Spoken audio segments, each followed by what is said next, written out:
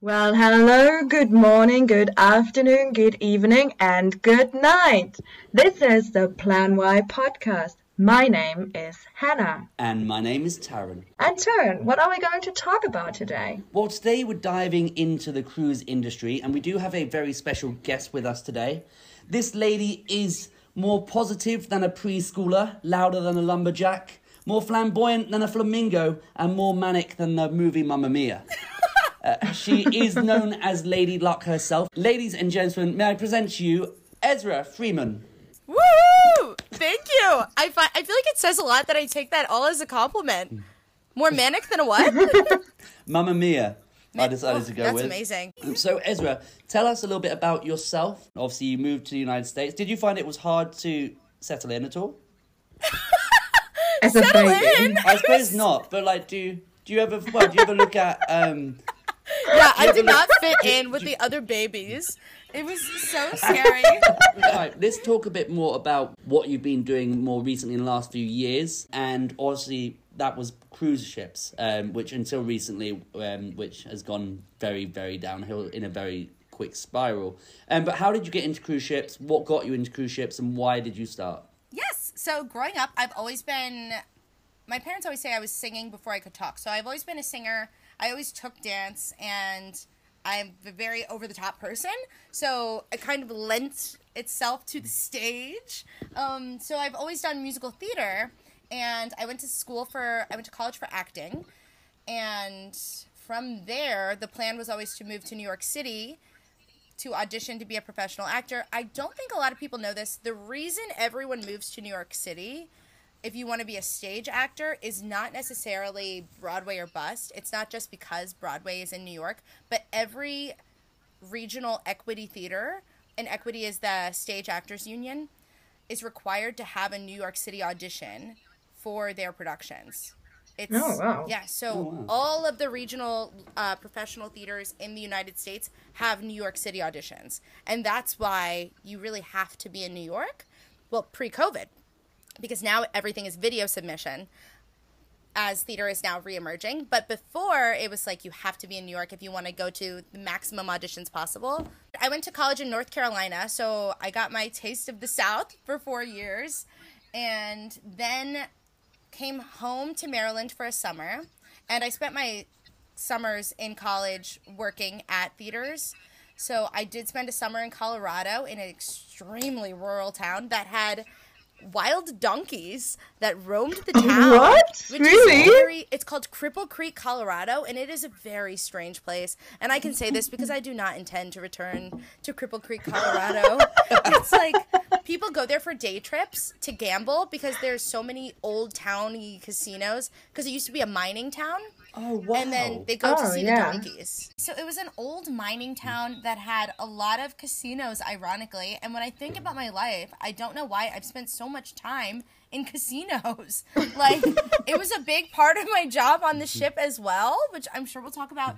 But, so in Cripple Creek, Colorado, people go there for day trips from some of the bigger cities in Colorado to gamble and to see a show. And to see the donkeys. And the donkeys are amazing. The casinos are not. I mean, they're whatever. You get free drinks if you're gambling. But in this town, Yeah. also, I was vegan when I was living there. And So you didn't eat the there's donkeys? literally no grocery stores other than the bottom of a gas station. And it's basically a produce stand. So the bottom of it's the basement of a gas station. And that's where everyone gets their food. And I didn't bring my car when I went. And that was a mistake, and I was performing in the musical Annie Get Your Gun, and I was an arts administration intern. It was a lot. Cripple Creek was not a great place. I turned 21 there, thank God. So I always figured, and when I was in college, I double majored and triple minored, but then I had to drop my third minor to graduate on time. So I couldn't study abroad because I had too many credits that I needed to take, but I always figured as an actor that I was going to end up going abroad through a job because there's so many tours, and national tours and international tours. Cruise ships were always something I wanted to do, and just that's a lot of the job opportunities in performing arts are abroad because It's just such an oversaturated market. Like, you kind of have to take what you can get. But I always think those jobs are incredible. Like, I would love to do an international tour. And I wanted to do ships so badly. So then I moved to New York after graduation. I was only there for 8 months before I got the job with Princess. And that audition was so ironic because when you're in New York, you're auditioning all the time. Like, I tried to go to at least one audition every day. Wow. And Princess was actually through a video audition, but they were looking for video submissions from New York actors. So even though it was a video, it was a nationwide call. They were looking for people who were local to New York, just I think because they just wanted people who were really serious about performing. So I submitted my video to Princess, and then a month later, I got a call back.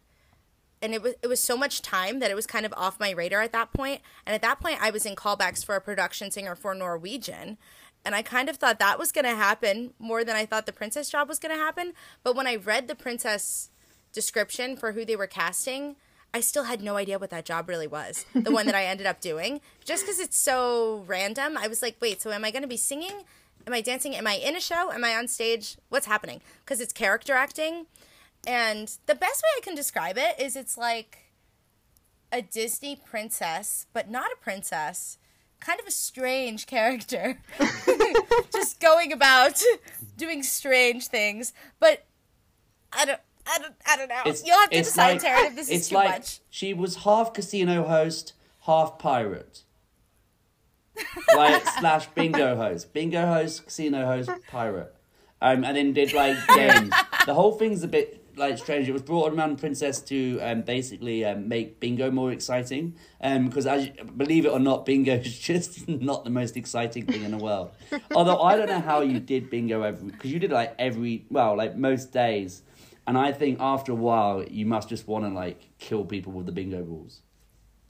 But I think that's why it was so freeing to be a character and do it, because you could just kind of say anything. And I'm not really supposed to say, Tarran, the name. Okay. Because they don't want people to know. But with this character, she's so wacky and so funny. And she's a lot, honestly, it fit really well with my personality. Just, turning it up on major, blast. And so she has no inhibitions, so it made it really fun. But I did not realize ship life was what it was when I went into that job, because I was expecting it to be more like a performing contract that I had done previously, where you're with other performers and you're in a cast.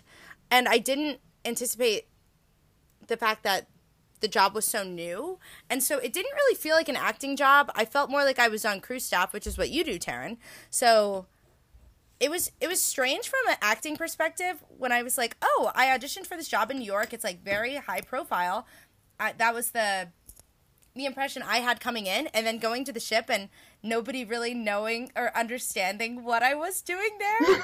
And it is a job that has compared to other crew members, very minimal responsibilities on board.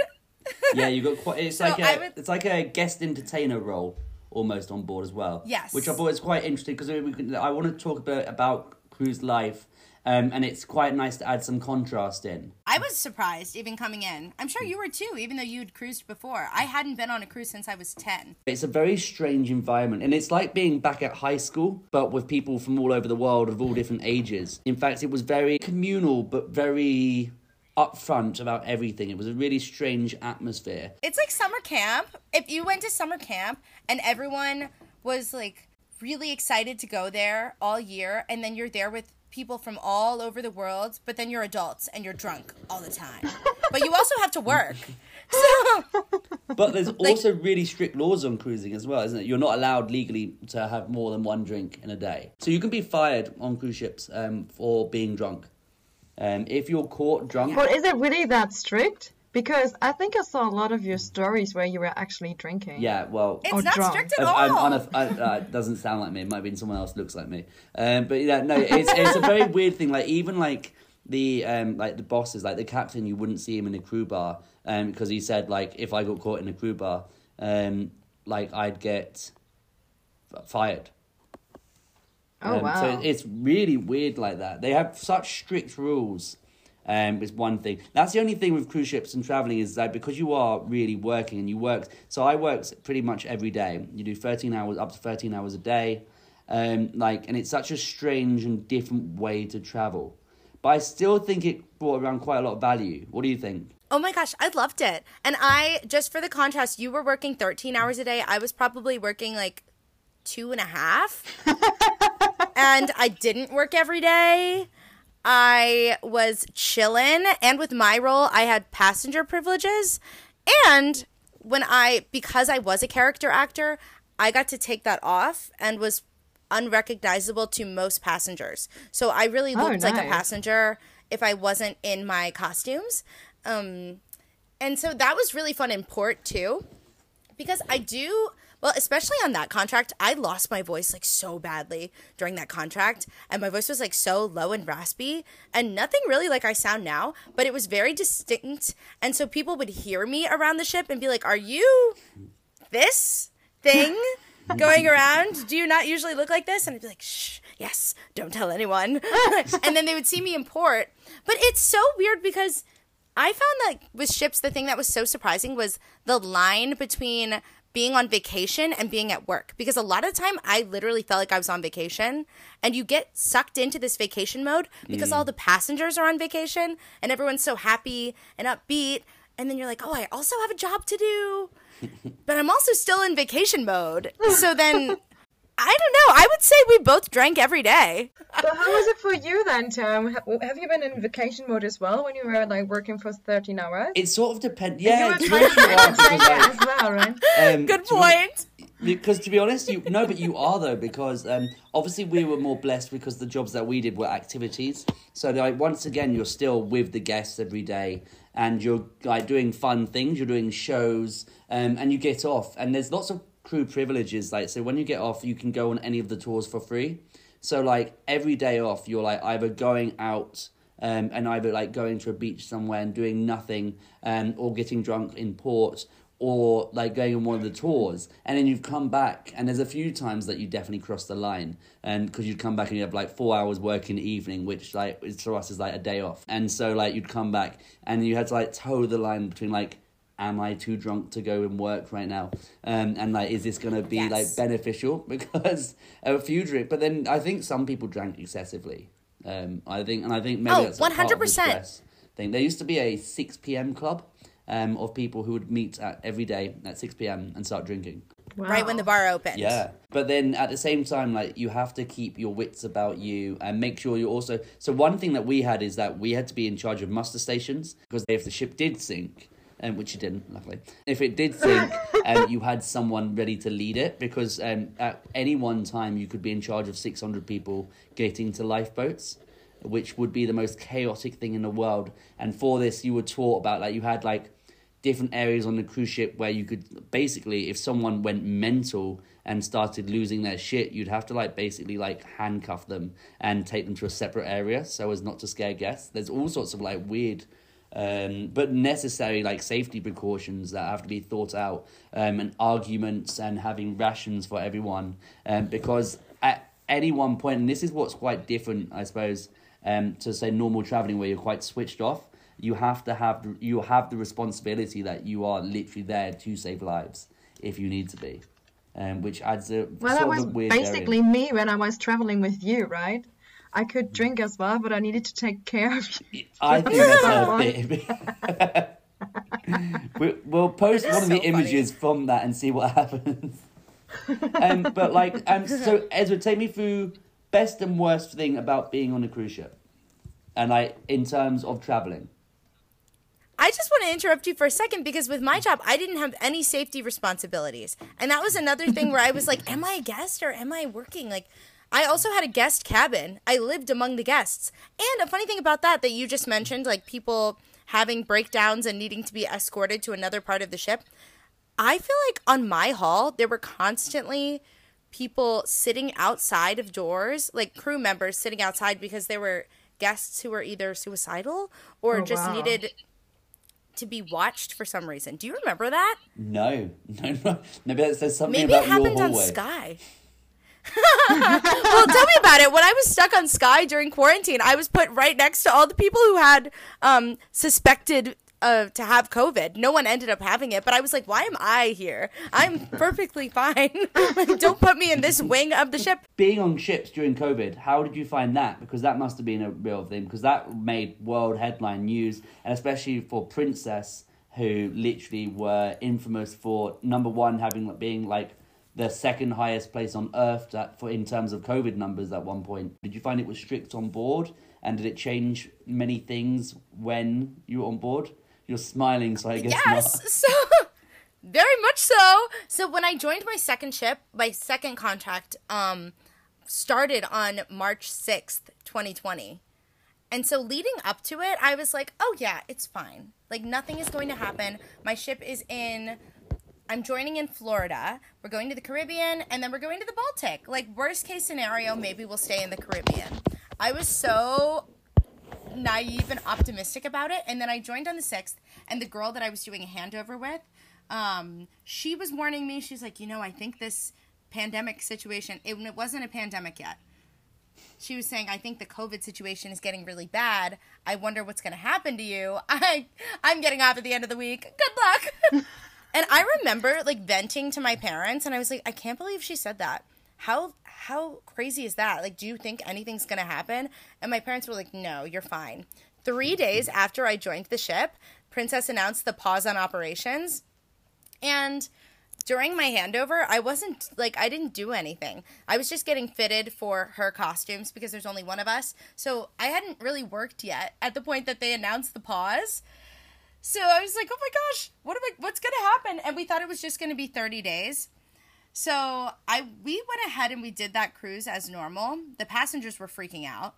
They were like, oh my goodness, we got here just in time. Do you think there's like any COVID on board? And I'm like, I don't think there is. I think this is out of an abundance of precaution. So then all the passengers got off at the end of the week. The girl that I was handing over with, she got off at the end of the week. And we stayed on. And I figured, as an American who was on a ship that was porting in Florida, I was going to be sent home in like a matter of days. So I was really upset about it. I was like, oh, this is so stupid. Like, I was so excited for this contract. I hope they just let me stay on board and wait out the 30 days, and then we'll get back to it. And then a few days went by. We didn't hear anything, and we literally didn't hear anything for like 3 or 4 weeks about whether we were going. So for the first 2 weeks, we were chilling. And because my ship was quote unquote clean, no one was getting sick. And at this point, nobody was joining or leaving.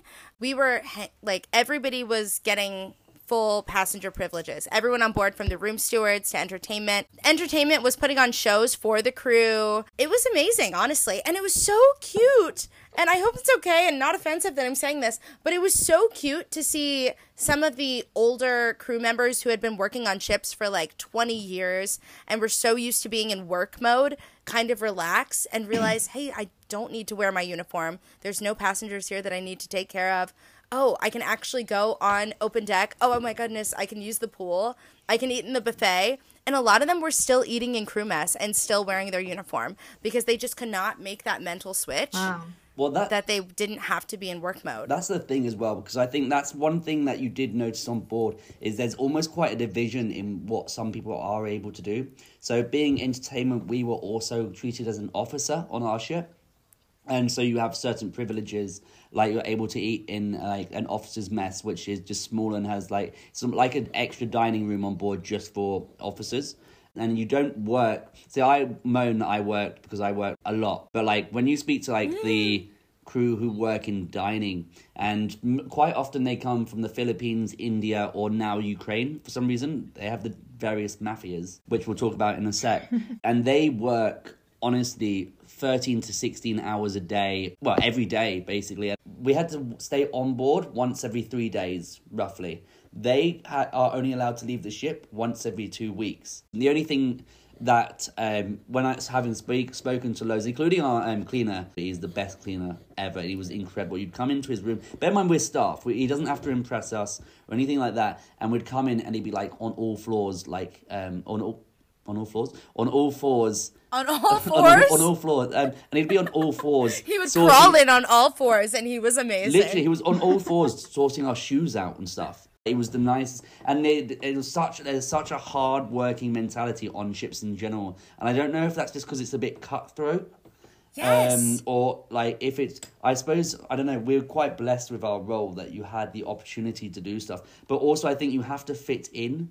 There's a term that goes around called the Filipino Mafia, which is, it sounds a bit like a joke, but it's genuinely true. If you fall out with one of the Filipinos, you essentially fall out with every single Filipino person on board.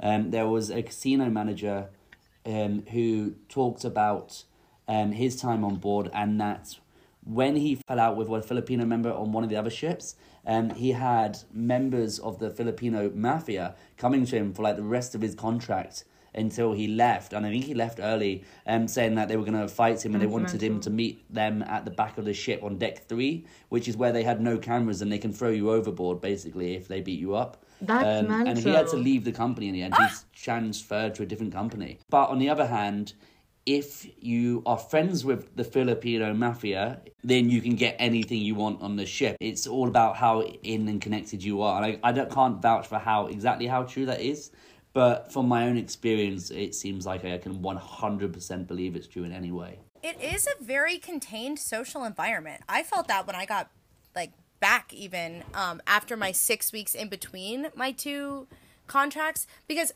you guys know this, when you're in school and when you're at university, everyone, at least at me, because I went to a smaller school, everyone knew each other, or at least you had your group of friends where drama happens when the same groups of people are into each other's lives. And then for me, after I graduated and I was just living as an adult in life, I was like, wow, I can kind of pick and choose who I tell what to. There's no way that everyone is going to know everything, and there's like a freedom and a lack of drama that comes with that. And then on the ship, it's just like the drama is so magnified because everyone's world is literally entwined. Yeah. Anything that anyone does at any point, the whole ship will know about, and talk about quite actively as well. Yeah, and talk about. People really care.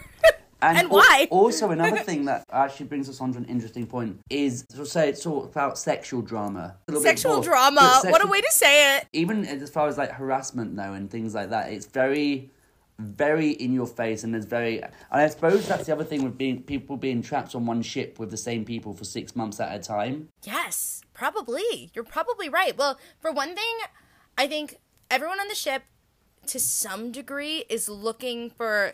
I feel like everyone's just chasing serotonin and adrenaline, because even we see it on turnover day. So every few weeks you lose maybe anywhere from 10 to 50 crew members, and then 10 to 50 new crew members join. And it's like, oh, here's an opportunity for more people to hook up with or to be friends with. And everyone's just constantly looking, and they call it ship goggles, where you can only see people on the ship. And I found it really hard to keep in touch with people at home when I was on the ship, but that's another thing. But for one thing, I heard that the ratio of men to women on ships is 12-1. That can't So that's be one true. thing. Is that true? Yes. Think about it, for sure. Yeah, makes sense. Yeah, fair. All right. Which department? The only department I can think of that has more women than men would be spa. Yeah, that's true. Yeah, you're not wrong. Because there's the galley and dining, and dining might be a little bit more even, but I believe it. Between the officers, engineers are such a large portion of the crew members. Yeah, I totally believe it. But it definitely, I'm just going to speak from my own experience. I was very overwhelmed when I joined, and I was super sheltered in the sense that, for me, I grew up as a theater kid, so I had been around gay men, or men who were used to being around gay men and women, and it was just very, a very different vibe. So going into the ships and having the type of personality that I have, I think I very quickly got a false reputation. You got a dick pic on your first day, didn't you? Yes! Oh my god. From a position of power. From a position of power. What the fuck? On the first day. What did you do? What the fuck? Oh my God, that is so disgusting. Like, some men are just like so gross. Ugh. Yes. And I think I was also a very different person because this is now almost 2 years ago.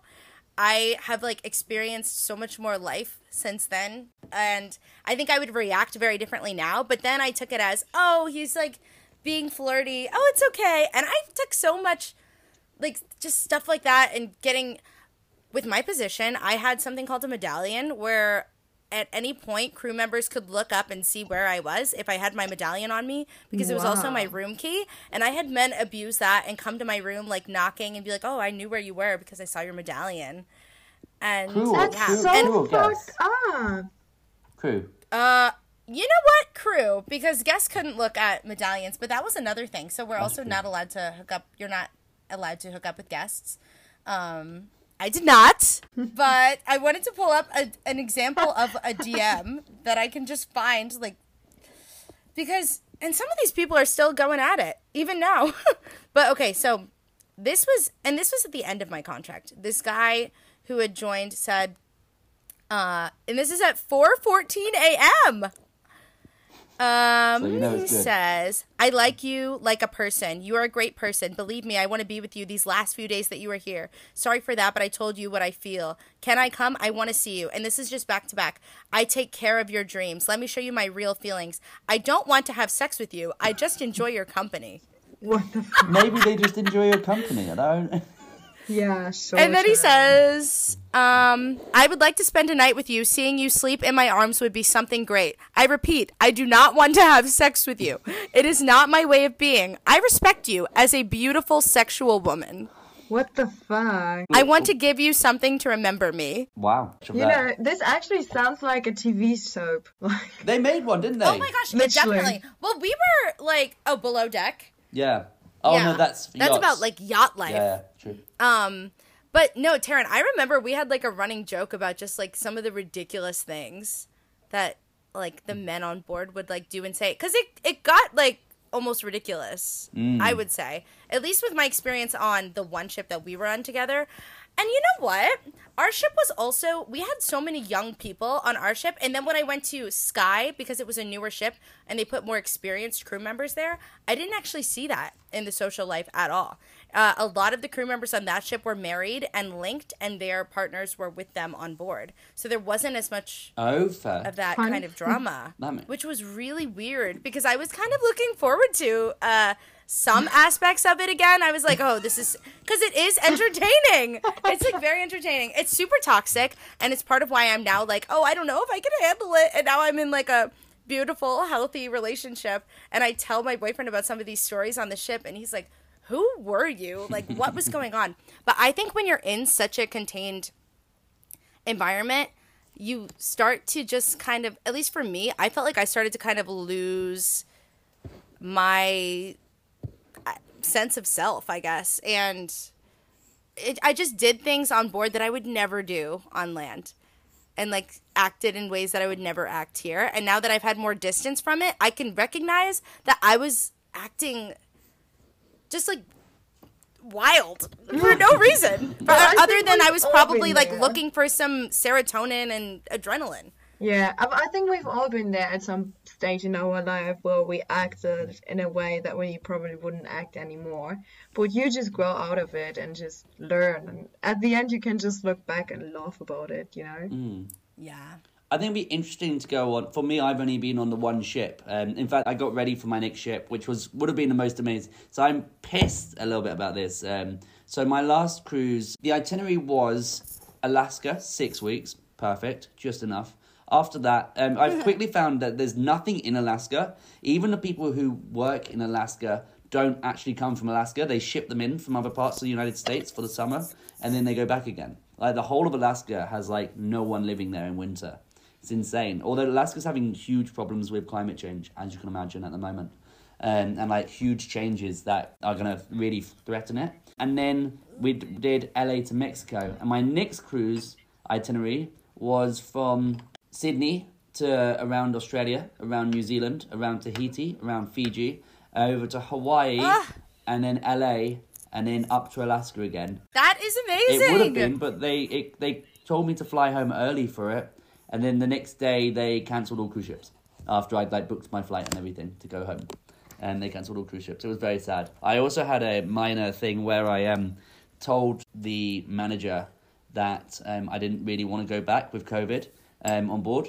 And they just went, okay, bye. And I was like, oh no, I don't quit from the company. I just don't want to come back in this contract. And they were like, oh, okay. Cool. Oh my gosh. Yeah. Wow. I don't remember that at all, but I had a similar experience because the ship that I joined was supposed to do the Baltics, and as much as I loved my contract that I did get to complete, it is kind of the worst itinerary as an American, like to do Alaska, LA, and Mexico, because those are all places I could easily go to, like pretty much whenever. So I was like, oh yes, the Baltic. I'm so excited to like experience Europe at last, and then nothing. But it's okay. One day. But it must have opened your world up quite a lot to travel in general. Definitely. And I think it's just like, I don't want to say I feel like I've traveled, but because I made friends from all over the world, I feel much more aware of my role.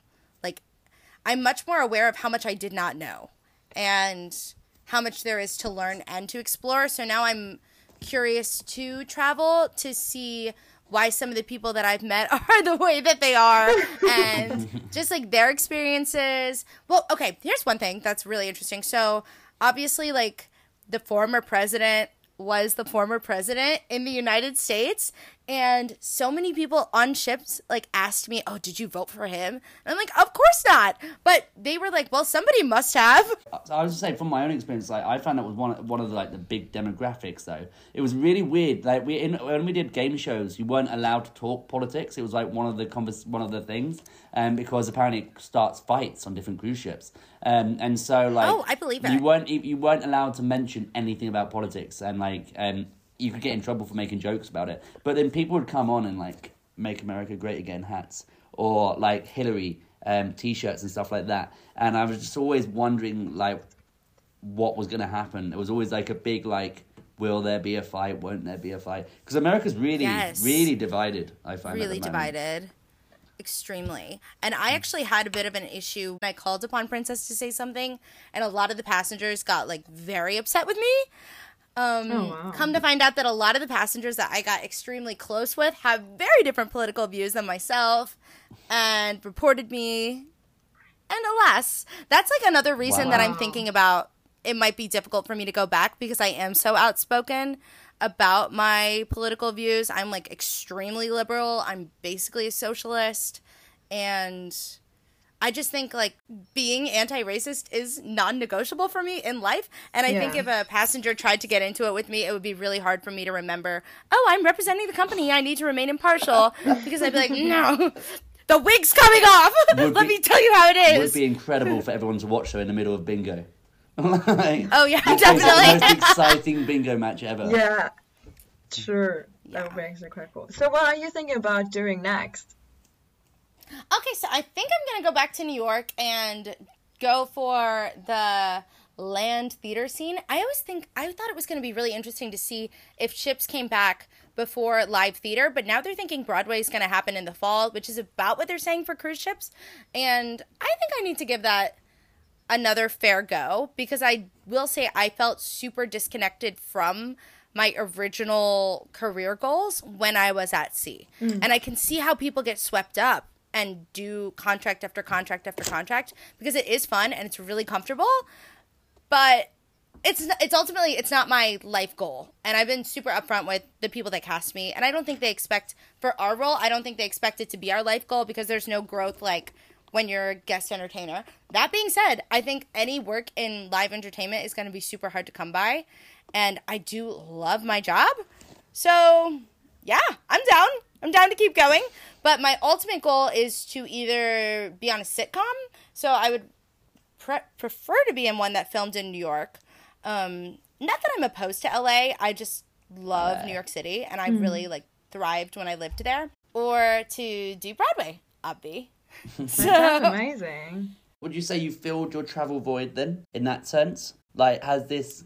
No, I think there's so much more to see. Yeah, I would also love to do like international tours, but I don't know if you guys have felt this. Do you find that I now realize that I was like way too harsh on people who put like an emphasized value on like establishing roots.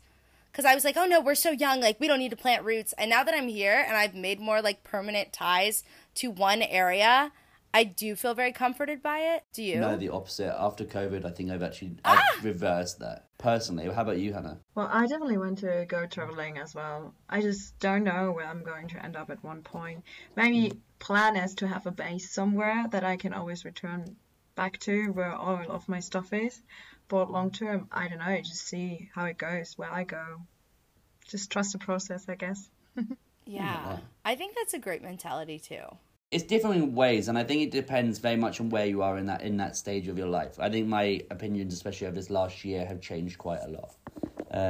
Yes. But I think that's what got me into cruising in the first place. Is it's always been about travel for me. Like, especially with my role, like the pay isn't good enough that I'm doing like, oh, this is an amazing career. Like, I can't wait to be like a millionaire from cruising. That was never a thing.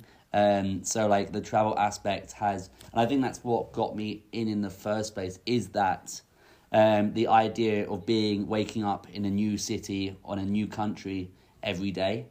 And even if you can't do everything at the time, there's always going to be a second chance with it. And the possibilities that cruising also brought. The other big thing that I saw as a massive advantage with cruising is that you do 6 months on and then 2 months off for my contract. So that's the perfect amount of time to go traveling for 2 months to different countries wherever like the ship dropped you off.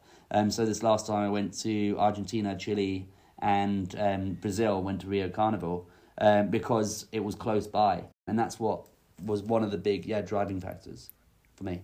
Yeah, but Absolutely. you can do that as well while you're working online. So this is my goal, just like to work for wherever I can and do what I love, because that's the future. That will be the future. I mean, we see it right now, especially during COVID, that more and more people are working from wherever, home office or whatsoever, and this will get more in the future, I guess. And this is like the goal, that as you said, that you can wake up at different cities, different countries if you want to, and just get to know this world, because we live in paradise. We are not waiting to die and get into paradise. Paradise is the world. So this is what a lot of people, I think, don't get. And yeah, that's so nice. I think what a great thought. I think it's just about finding whatever your thing is. So like clearly for you, Ezra, like exactly. The stage is your passion, and I feel, for me at the moment, speaking for myself, like travel is the passion, and it's what I'm aiming to do. Yeah.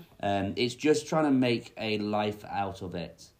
That works. Right. Exactly. But It's just like for a lot of people, not easy to follow that passion, or they are like too afraid because of social standards in their country, that they are afraid to follow their dreams. But if you go for it, I mean, what do you have to lose? Like nothing at all, Yeah. And if you have just this one life, you better make it worth living, I think. I agree. And I think we're really lucky that we know what we're passionate about. Yeah, 100%. I think so many people search for that for so much of their life, and I just think I applaud them that they're still searching, but I think that we're very lucky, the three of us, that we know what we love to do. We know what brings us joy. And I hope that you can find a way to incorporate travel. I think you would be such an amazing travel blogger, and I know that's what you're going for. And even this podcast, I love it so much. I've been telling people to listen to it. Just especially, you guys, like I would say market to Americans, because it's like blowing my mind how much I did not know before this. And it's the little things that you guys say that I'm like, oh my gosh, they probably think everyone knows this. I had no idea. Like when you were talking about hostel travel, and I sent you so many questions, because I've never stayed in a hostel. I've never been to Europe. I don't know where I would even start. If I was like, London. If there's a country that I want to go to, London? Yeah, why not? Really? I feel like that's where everyone starts. Everyone normally starts in London because it's the most west, and that way you work like around in like a circle from there. People normally go. But you guys had to start in New Zealand or Australia. Everybody travels there first. Oh, obviously I wouldn't. I mean, I'm talking about Europe. What would you say? Where would you start, Hannah? If you were going to travel Europe, where would you start? Thing is, it's in Europe. Yeah. Don't sound so disgusted by it. No, In I love Europe. Europe. I love Europe. No, I love no, no. Europe. Because in Europe, it's like, what I love most about Europe is, like, for example, if I would drive to Paris, it takes me like, I don't know, maybe 5 hours, and I will pass from Germany, the Netherlands, Belgium, and then I end up in France. So that's what I really love. You just not go somewhere and everything is the same. You end up in a completely different culture with a different language. And that's so beautiful about Europe. And it depends if I never traveled before and where I was from, but if I'm probably from an English speaking country, yeah, UK is a good way to start. Then you can get along and you can get used to it. And also then obviously Ireland, North Ireland, and well, North Ireland is a part of the UK, but never mind. Yeah, so that's probably where I would start, and then just think about what I'm passionate about. For example, if it's food, it would be probably Southern Europe, France, Spain, Italy. And then, I don't know, if it goes more into history, maybe it's Scandinavia, So it really depends on what you would like to see. But I think UK, if you're not used to travel, is a good start. And then just see where you want to go from there. Be spontaneous, just follow other travelers. And yeah, I think that's a good start. That's such a good point. So you have mentioned many times, Hannah, in the podcast that there's things that you're like, oh, I've always wanted to see this.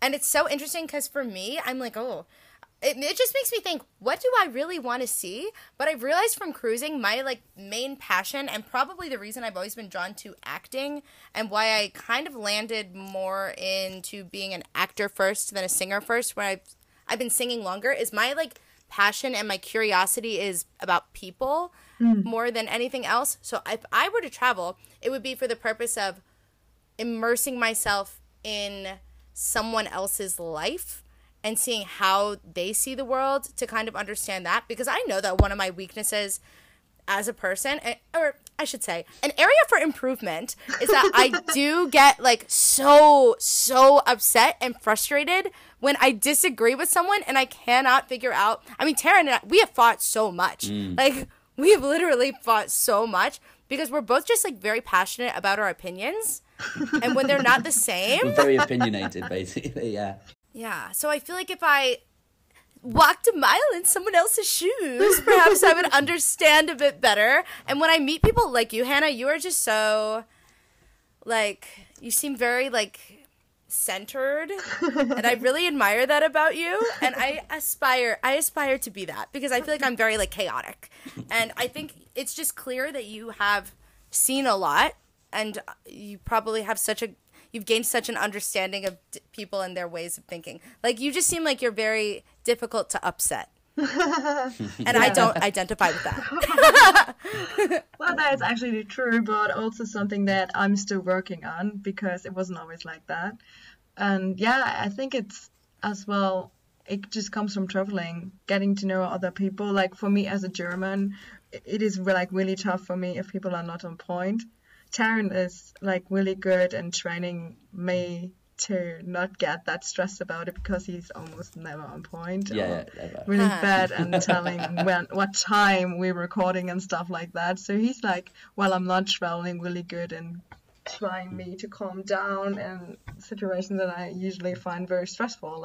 For example, when you go to Asia, no bus will ever be on time. So ever. Things like that kind of challenging you to see things from a different perspective, because the German in me still freaks out if something is not on point or on time and the bus is not arriving, and you're just oh, can I make it? But you can't change anything about it, so you just need to learn to live with it. And freaking out or getting upset about a situation won't solve the problem. So you kind of need to find your way around and find a solution, and just try to calm down and just enjoy the moment that you have. Find someone to talk to, get to know someone or whatever. And on that point, I want to plug something that I've used recently. It's been amazing.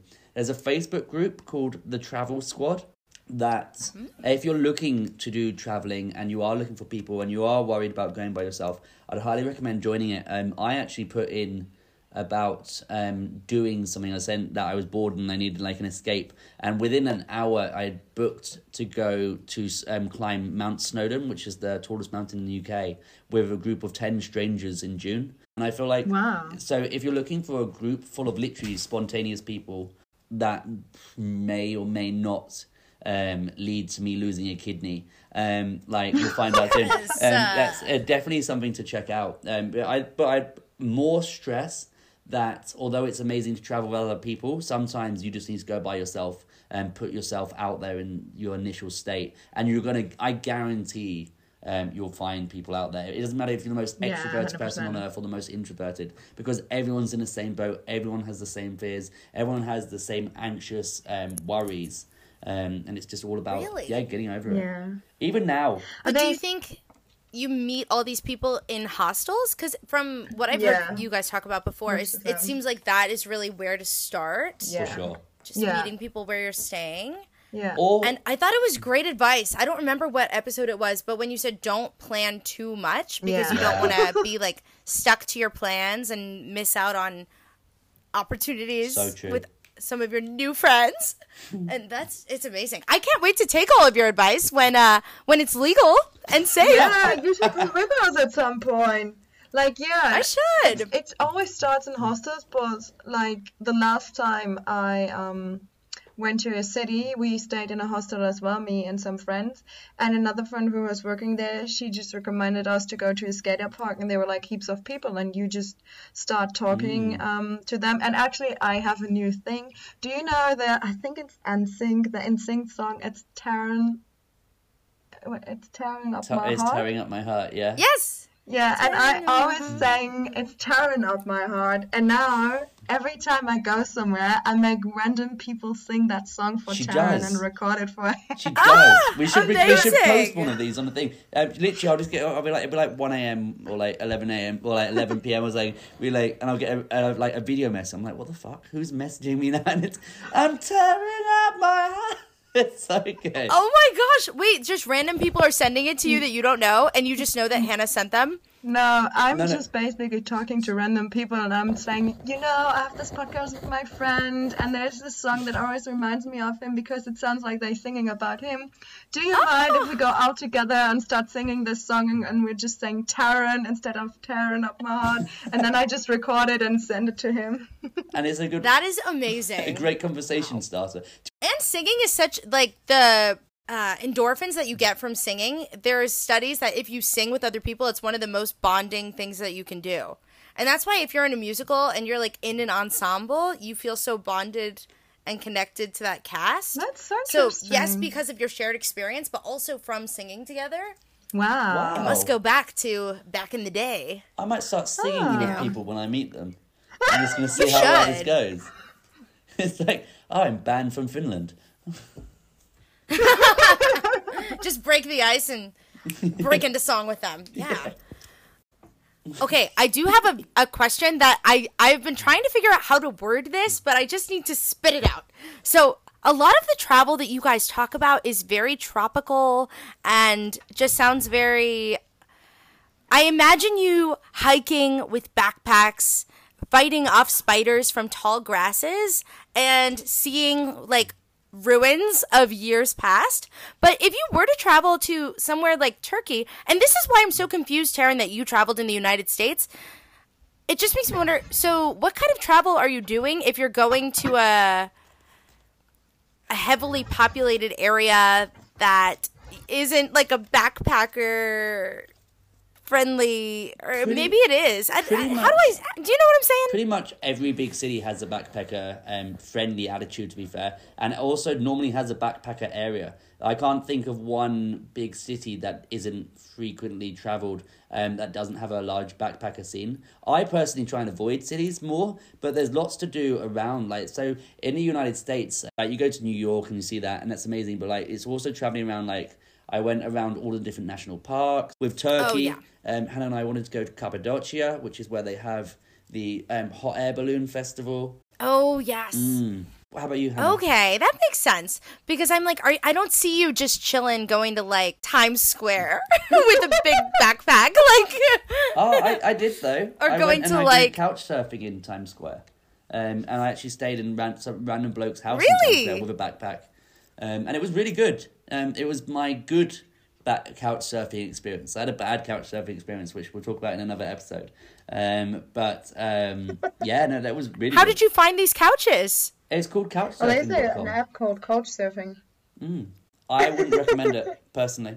You would or would not? I wouldn't, personally. But I had bad experiences. Oh, but, no. I wouldn't personally recommend it. And I have another question that might not be very PC.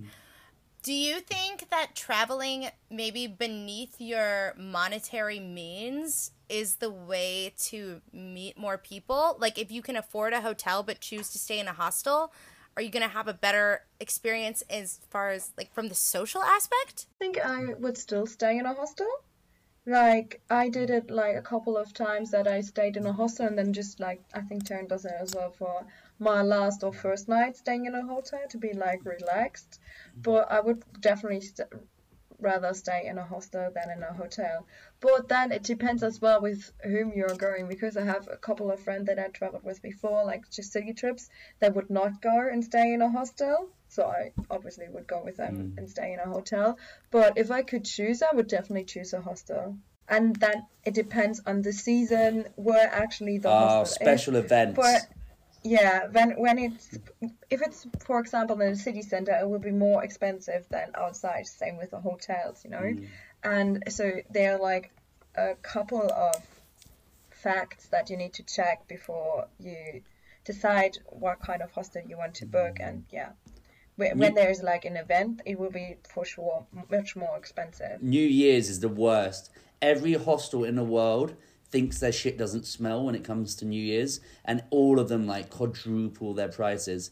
Quite often we'll be staying somewhere and we'll leave the hostel to book a hotel for one night just for New Year's Eve, and come back the next day because like it's cheaper to stay in a hotel for that one night. And because you've already been in the hostel, you can you already know everyone. They'll still let you in, and then you go back.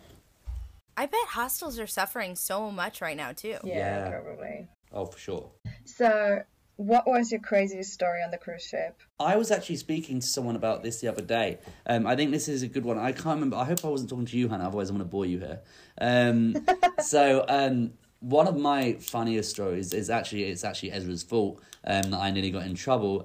So Ezra and I and 4 or 5 other people nearly got fired on what was my second day. This was the first thing that came to my mind too. There you go. What was essentially the second day of my contract. And I was, so we have roommates. And so Ezra and my roommate had gone out, and I can't remember if you'd found other people first or like a few others at first, or if you were just, but we were going to go and watch the Northern Lights because we're in Alaska, and you have to be like really on it. And so they have like, certain times when it's more likely you'll be able to see it. And so my roommate goes, well, I have this great place that no one seems to know about. We can go up there. And everyone's like, oh, that sounds fun. I decided to go to bed. I can't remember why. I think maybe I was just feeling a bit unwell, or I was still new. I think you were just so jet lagged. I like, suppose, honestly, it was your second day. That makes sense. And you went to the bar your first night. And priorities. And so I'm woken up to like a very drunk Ezra and my roommate. And like, we're going. And I'm like, okay, fine. Yeah, let's go. And we go. You need to paint the picture though, Tarran, because you had the curtain closed on your like bunk bed. You were like fully in for the night. And I somehow vividly remember pulling back the curtain and being like, you're coming. Come now. Like, and you're like tucked in and you're like, what's going on? And we pick up like 3 or 4 more people on our way up, including so we've got three people from activities team, a guest entertainer, one guy from photography who's wasted, like absolutely, and 1 or 2 others I think, and one of the other guest entertainers on board who does the bar stuff and bar shows. And yes. We head up to the 17th floor, which is luckily quite close to our room. We take the lift up, and then there's just a ladder. And obviously it's just a ladder. We're like, okay, you know, we're in a crew area, so there's no guests around, so it's not locked up or anything. There's nothing on the ladder. So we go, you know, it's fine. So we're sat up there chatting, people are drinking, having a good time. And like 20 minutes in, I'd say, one of the security guards who's wandering around the ship turns up and she goes, what the hell are you doing up there? And we're like, we're watching the green. We're looking for the northern lights. And she's like, you need to get down right now. And we're like, well, there's no sign on the ladder, so we can be up here. And they're like, no, seriously, you need to get down right now. There weren't any written signs, but there were many mental signs. Had we been in a better mental space, that we should have known, oh, we should not be doing this. Anyway, so it turns out after like another 2 security guards arrive and they're taking all the details, where we're sitting is where the radars are. So we're essentially sitting in a microwave. In terms of like radiation, that's how bad it was. It was. I didn't even know that. How did you know? Yeah, that's why we were in trouble. It's completely shut off. We were basically like the amount of radiation we were like given in those like 20 minutes alone was apparently like really, really bad. That's why it was such a big deal. But really, and I thought it was a big deal because we were drunk. That too, and even as one of the guys getting down in front of the security guard, the photographer's getting down, he's got a beer in his hand held sideways as he's climbing down the ladder, and it's pouring out down the ladder in front of the security, and we're just like, we are so fucked as a group, we are. It turns out, and it was both of our first weeks. Yeah, and it turns out there's safety. Before you. So, we started like pretty much the same time. Yeah. Which is probably why we got in so much trouble. We were learning. Oh, so anyway, so 2 days later we get called into the staff captain, who's like the deputy captain on board's office. And basically there's safety in numbers because the only reason we didn't get fired is because they would have let go of so many of the entertainment group of the ship all at once. That basically they wouldn't have been able to run entertainment without us. And so we all got a warning, which is insane because I've seen them like kick people off for like vomiting in an elevator. So like, yeah, we got really, really lucky. And yeah, so that was probably one of the we got worst so ones. Lucky. Wow. Definitely. And there were only 5 of us called up to the staff captain when there were more of us going, because I remember we all found out at different times, and it was like, oh, you have to go to the staff captain, no, you don't. And I was the only girl on in the radiation thing, crew. I guess you could say, in the radiation crew, and I was the only one called to the staff captain. And do you remember, Tarran, we had to go down the line saying how long we had been with the company, like when we were in the staff captain's office, and one person was like, 3 years. You know, Tarran's like, oh, I've been here 2 days. I'm like, I've been here 5 days. Someone else is like, oh, this is my 2nd month. And then one person's like, I've been here for 2 years. So upset. And thinking about it, it's so uncharacteristic of them that they were involved. Really. And I remember I found out just after a game show, I'd heard other people talking about it, but no one had come to me yet. My roommate managed to get himself off. He sweet talked the security, so they never registered. That's why he never showed up. I came out after a game show, and it had been watched by my entertainment director, who's like my big boss. And I asked him after the show, I go, how was it? He was like, that's great. Shame you're going home tomorrow. And I died because I was like, I fully believed him, but it turned out he was just taking a piss. He thought it was hilarious, but like literally inside, I was like, oh my God. Like, yeah. So that was probably... Oh, and it was the one from Wales. Okay, yeah. Okay, I was like, Yeah, interesting. Yeah. That's probably the most exciting one, I think. There's lots of it's just about little dramas. Otherwise, there's lots of like little things. Crew parties, getting drunk in Cabo and having to like sneak onto the ship. Apparently, I came. I won't go out. We won't talk. Well, we can, but we'll just have to cut it out. It's like I used to get like blackout drunk in Cabo. Definitely. And like and just end up in with fights guests. and having to be amazing. Never got fucked for that. The guests, like, that was the thing. That was what was so difficult, is it's like knowing that you really shouldn't be drinking, but the guests want you to be drinking with them. Yeah, 100%. They're like, it's like when you're around your friend and your friend's like, oh, I'm not drinking. Yeah. It's like, they're like, no, come on. Like, I'll buy you a drink. It's fine. And I'm like, is it fine?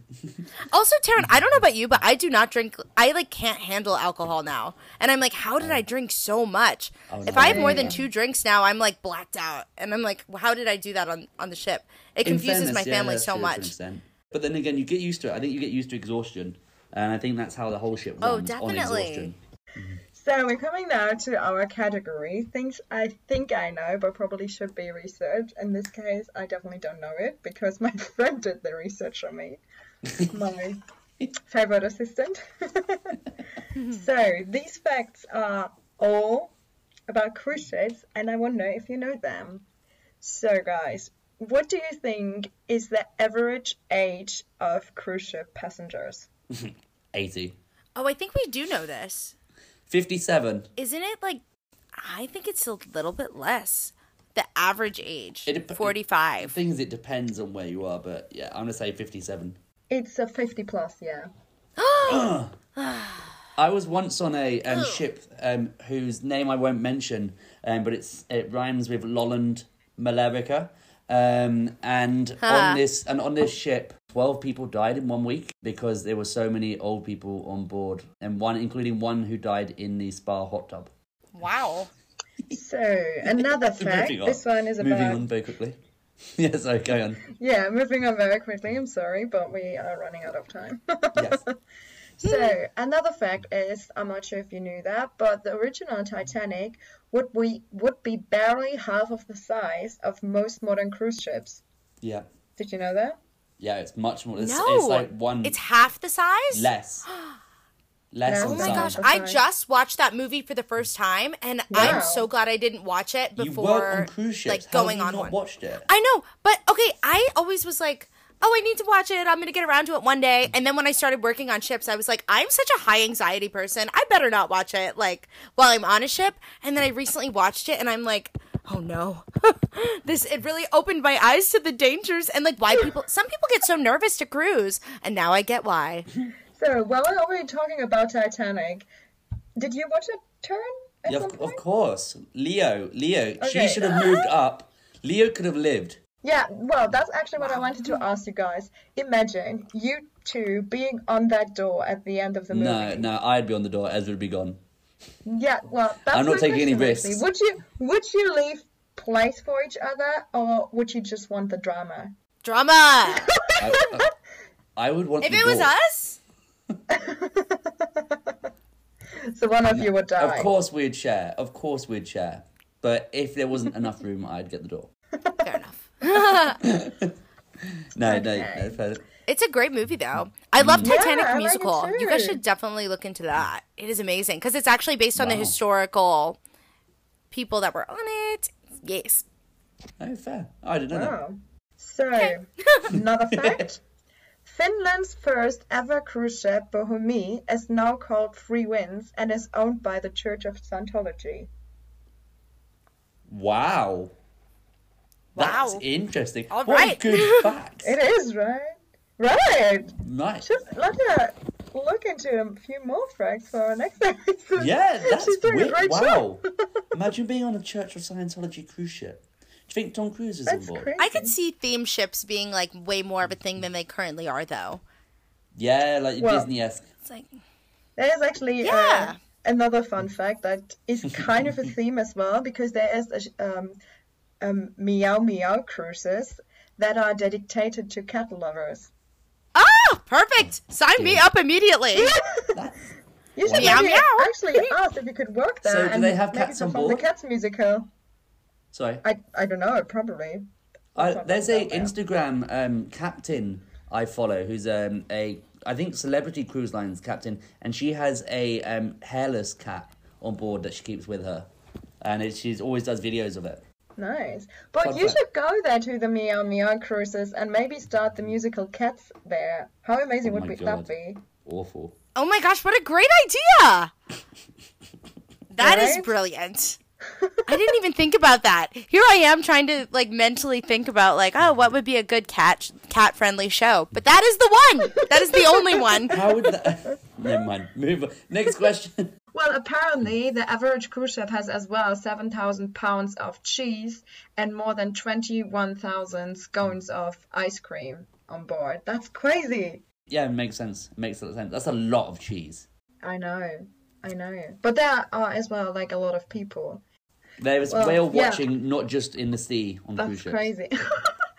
My last fact, I mean, you guys would know that, but it's kind of shocking, and I did not know that every cruise ship contains a mortuary? Is that pronounced correctly? A mortuary, Mortuary? Mortuary and a jail cell. In case that someone dies? Oh, yes. Yeah. Fuck, Yeah, really? like someone dies like every cruise. Sorry to be. I don't know. That is definitely something that needs more research before you confirm. Yeah. Do you think so? Yeah, 100%. But every cruise. I can guarantee you.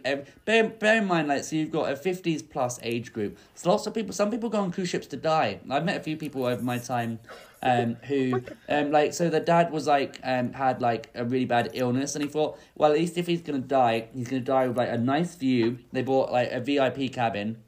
With like incredible views. So he went there, and like his family could be like in a nice place on holiday, and it's separate from the house. It gets you away from like normality, and you're not gonna be, because like when you think of all like, so say he's dying in his house, and then think how much harder that is for like his wife when she goes to bed in the same bed where her husband, after like years and years, has just died. I thought it was quite beautiful, and I thought it was a nice way to make the most out of death, as morbid as it sounds. Wow. Yeah. That is really nice. Well, it's really making the most out of life, more than death. That's very true. The final few days. Glass half full, glass half empty. I like it. Yeah, true. I definitely did not know that. Is it like a big place? And have you guys ever witnessed that someone not. got If we in do, there? I do know, though, as a real fact, and this sounds awful, but it's completely true, that if too many people die and they run out of space in the mortuary, they have to empty out one of the food freezers. And usually it's the ice cream that's first to go. So if they're handing out loads of ice cream, like more than they normally would, it's maybe because the mortuary's full. Yeah.